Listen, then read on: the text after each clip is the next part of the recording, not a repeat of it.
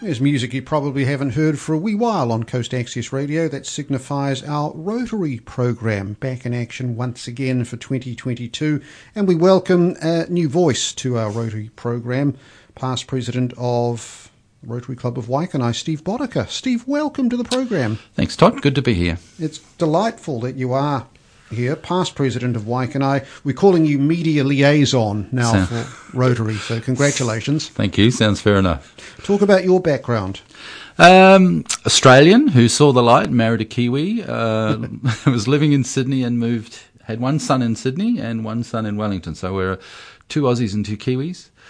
Moved to Waikanai because my in-laws were here, and that took care of the babysitting for us. And I felt it was really important for my wife to be near her parents when we got young kids. Mm-hmm. Work in Wellington, and my father was my father-in-law was a Rotarian, and I just felt it was important, because I wasn't here during the day, to get to know the local community and make a contribution. So I've been a Rotarian since 1994.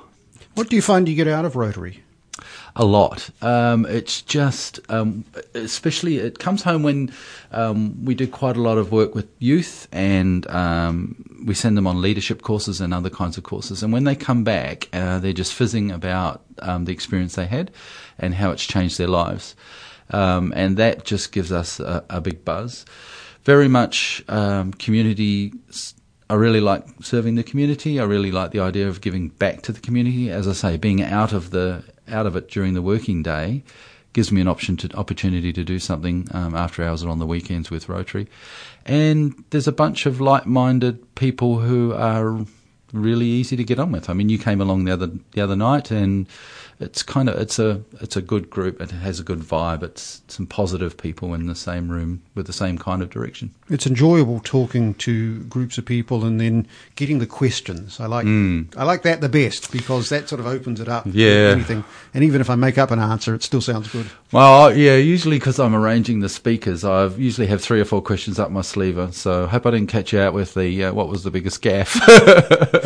Yeah, we won't say that on this particular program. Fair enough. No. But yeah, it's great. I mean, it's amazing. Most people will come along. If you ask them, they'll come along. Yeah. Most people don't say no. And it's really important for us to get that exposure and just have a bit of variety with a good speaker.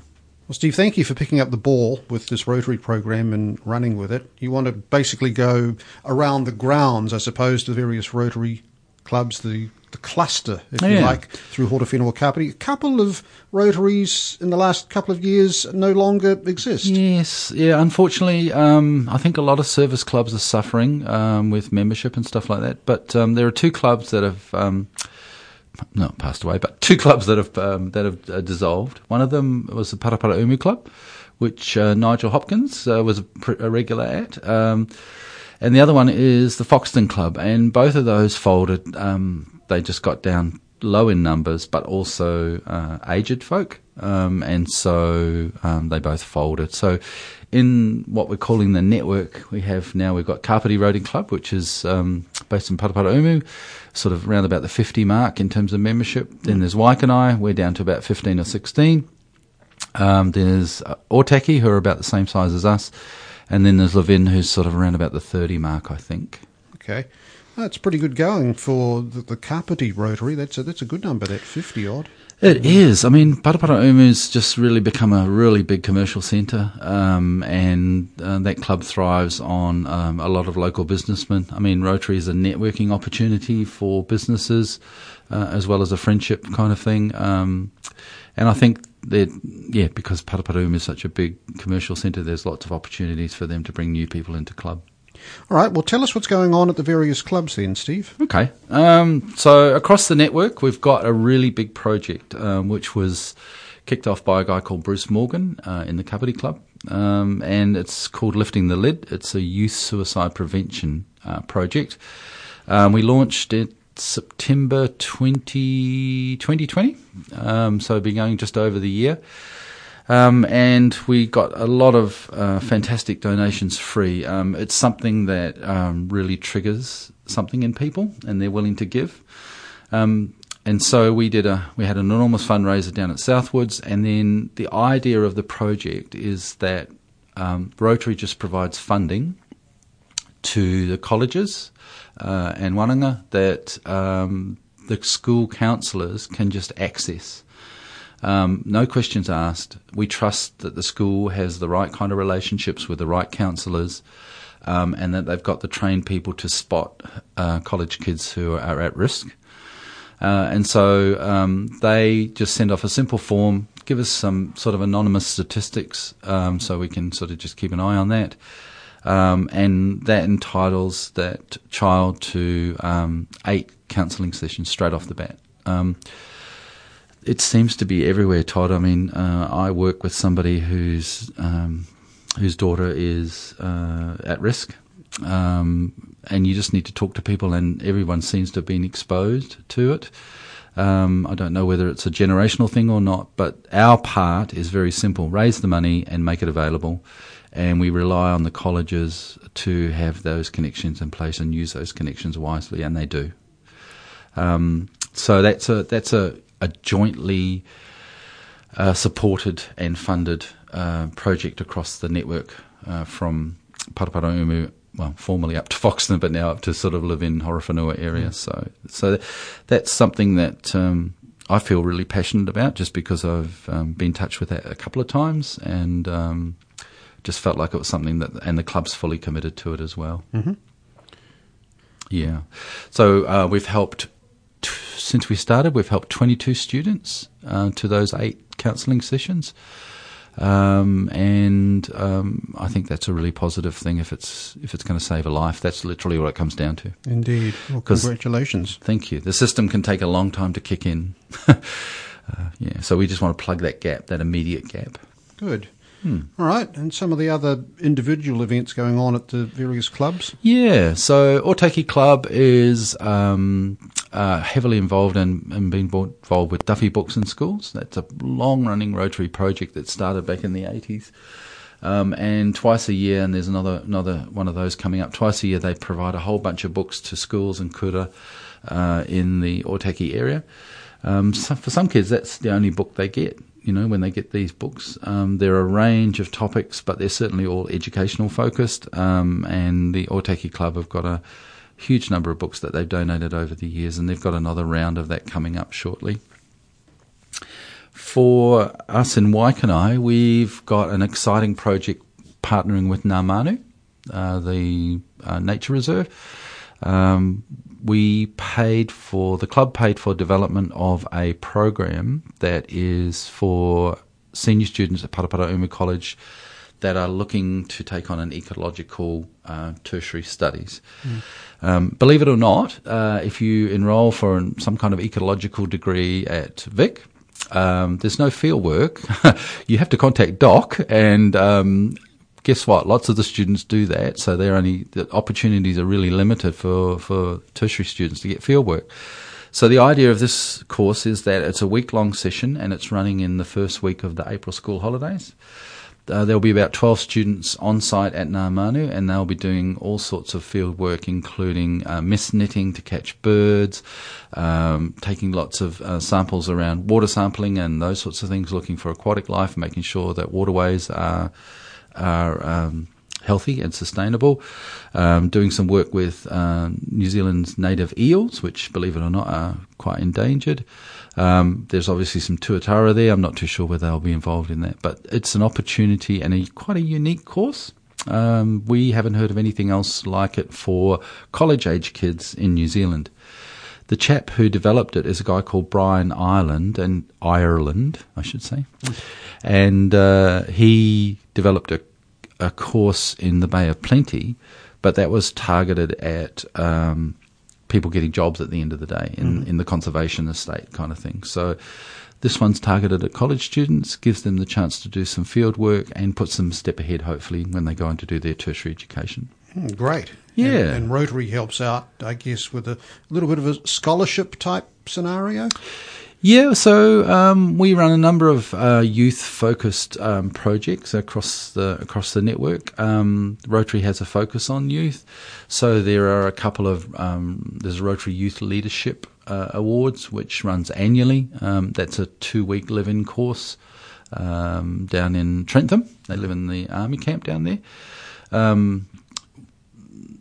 my own son had experience of that, and he just found it fabulous. What stuck with him was the opportunity that it created for some underprivileged kids. Some of the clubs sponsor kids fully, and so there was a couple of kids who were on the edge in terms of which way they might fall in society, and they just changed with this 2-week course, and that's a really good course. There's a weekend live-in course that's run up in Taranaki, and that's RIPEN, Rotary Youth Enrichment Program. And once again, that's about, we sent 3 students off to that last year. They spent no cell phone coverage. So yeah, exactly. So it took a little while to get used to, but they did lots of outdoor activities and, teamwork, team building kind of activities. So it had a sort of a different focus from the 2-week live-in course, but it gave them a taste. And we rely heavily on the college to identify those students. We've got a great relationship. I think all of the Rotary clubs have great relationships with the college across the district. Mm. So there's a couple of examples of those sort of youth leadership kind of things that we do. Well, that's great. That's really good to be involved with. It is, yeah. And when they come back, as I said earlier, when they come back and then give the feedback, that just gives you the buzz to go on and, get the money and do the mahi and fund the next one. Fantastic. And a couple of the other clubs around the region?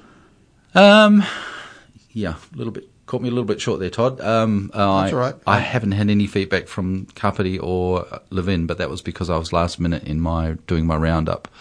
I was busy moving house. Sorry about that. No, don't apologise. We'll get there in due course, and it's great to establish this network. Now, Rotarians know that you're the man involved. Yes. With media, get some information to you, and let's get it publicised. Yep. Easy. Happy to do that. Mm. Plenty of other things going on, in the background with Rotary, and have done for some time. Rotary, for example, has been involved with the End Polio Now scenarios. Yeah, I mean, it's one of the advantages of being a worldwide organisation, I guess, and also one of the disadvantages because we have to pay dues up to in American dollars. However, you're right. The End Polio Now is a worldwide initiative. Started in Rotary to eliminate the world of polio. Outstandingly successful, but the world's biggest kept secret. There are only 2 countries which are not considered polio-free now. One of those is Afghanistan and the other one's Sudan. Both of those are a little bit resistant to the idea that an American organisation or a US-based organisation is coming in and vaccinating their people. Afghanistan, you can understand why, I guess. Sudan, not so sure, but anyway, that's the way it's panned out. But essentially, that project's been hugely successful on a worldwide basis because there are only 2 countries that are not considered polio-free. Mm. There was a campaign a couple of years ago, wasn't there, on the trains? Yes. So locally, we ran a funding, and it actually came from an idea from the Victorian Rotary Club. And what happened was that a whole bunch of Rotarians with red T-shirts that say End Polio Now jumped on a train, and they sort of used Wellington as sort of the centre of a star hub. So they took the Palmerston North Capital connection in, and then they went out on the Johnsonville line, and then they came back, and then they went out on the Hutt line and came back, and then they went out on the Kapiti line on the electric services and went back, and they ended up taking the Masterton train at the end of the day, and ended up in Masterton for a bit of a shindig and a bit of a celebration. That was really successful, raised sort of in the order of $50,000 or $60,000. Fantastic. Yeah, it was, and it was a good thing. It was a good thing, and all the clubs were involved. One of our guys was on the committee and organising the scheduling into and out of getting 50 or 60 people onto trains. Touch wood, there were no issues with the network. So I think so. That ran successfully. No. Yeah. No. But yeah, that's one of the things about being part of an international organisation. Although there's the American Rotary International President, and then there's our district president and then there's a club president. So it's a very flat structure and quite autonomous. Rotary used to be a bit of a stickler for you had to attend at least 80% and all that kind of stuff. That's all gone out the window now.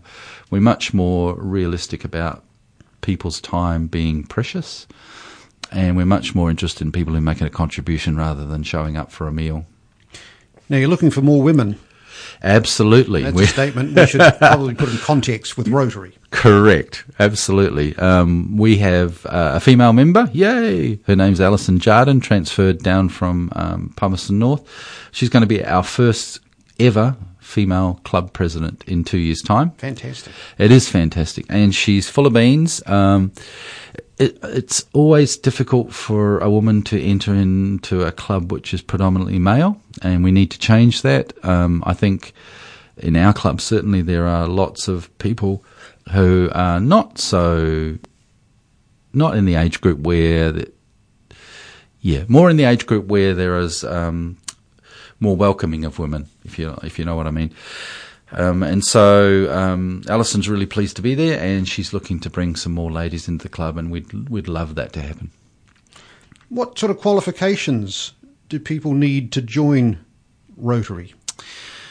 I think a heart for service, heart for their community, being willing to do the mahi when that's around, and a sort of a commitment to that commitment to your community and looking to make improvements in the place that you live.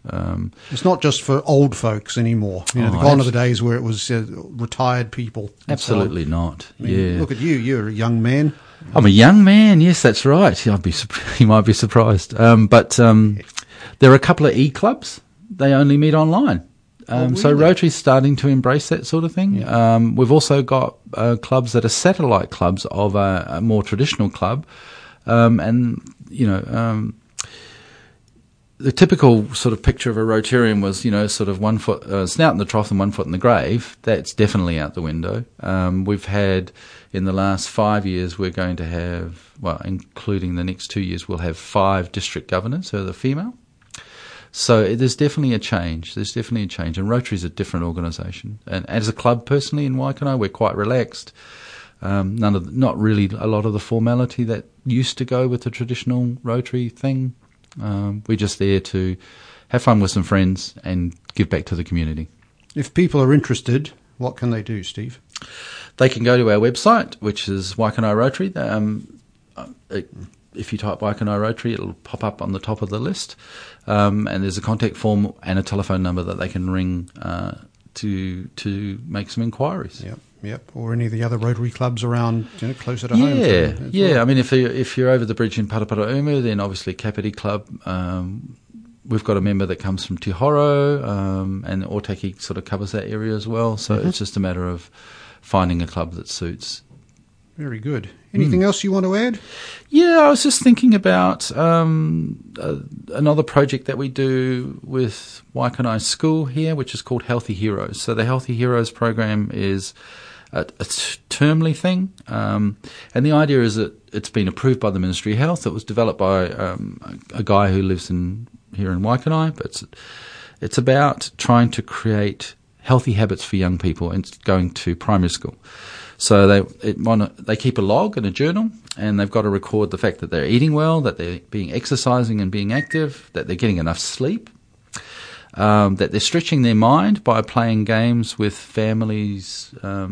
Families have to record that they play a board game together once a week, and that they've been helping others. And that program's been successfully run, unfortunately interrupted by COVID last year, but successfully run in Waikanae Primary. And I still see some of the kids with the Healthy Heroes T-shirt that they get at the end of the 10 weeks around town. And some of those kids pop up in the Rotary Youth Leadership stuff later on. So, yeah, it's really pleasing. And Waikanae School, Kappa Nui are the 2 schools that we support locally, prize giving and stuff like that, along with Paraparaumu College. So it's definitely a focus on youth. I would highly recommend anyone who's got the time. It's not that much of a commitment.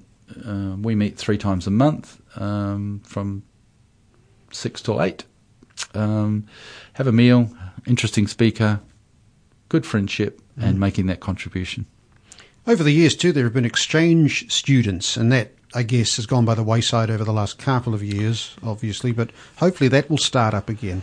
Yeah, the international exchange is when a student comes. Yeah, we partly hosted, in combination with Paraparamuka, a young woman from Brazil. She arrived. She's now married. She's now working in a veterinary industry, and we still keep in contact with her. That's great. It is good. It makes those kind of contacts. And unfortunately, there was a match twin exchange program, which was a bit closer to home between New Zealand and Australia. But unfortunately, the Australians decided they weren't going to participate anymore. We sent about 3 young ladies off and got to know 3 Aussies, and they do that on a term basis, so second and third term. But unfortunately, that's gone by the by. Well, Steve, we hope to keep this program up every 4 weeks. You might bring a guest every now and then from different Rotaries. So a couple of things you'll learn. One is to catch up with all the Rotary clubs with a bit of news. Second one is to turn your phone off. Right. Definitely. You've got a couple of beeps in the background. That doesn't matter. Terribly. Sorry about that. No, that's fine. That's fine. But we're delighted that you've taken up this opportunity, and we're happy to give community groups the chance to talk about what they do. And Rotary is definitely part of the community. So thank you for taking it up, running with the ball, and letting us know what's going on with Rotary, and we'll keep doing it every 4 weeks. Well, we really appreciate the opportunity, because sometimes we're our own worst enemy in terms of not getting out there what it is that we actually do. Steve, thank you. Steve Botica, Media Liaison now for the Rotary Cluster through Horowhenua and Kapiti, past President of Waikanai Rotary, here at Coast Access Radio. Thanks, Steve. Cheers, Todd.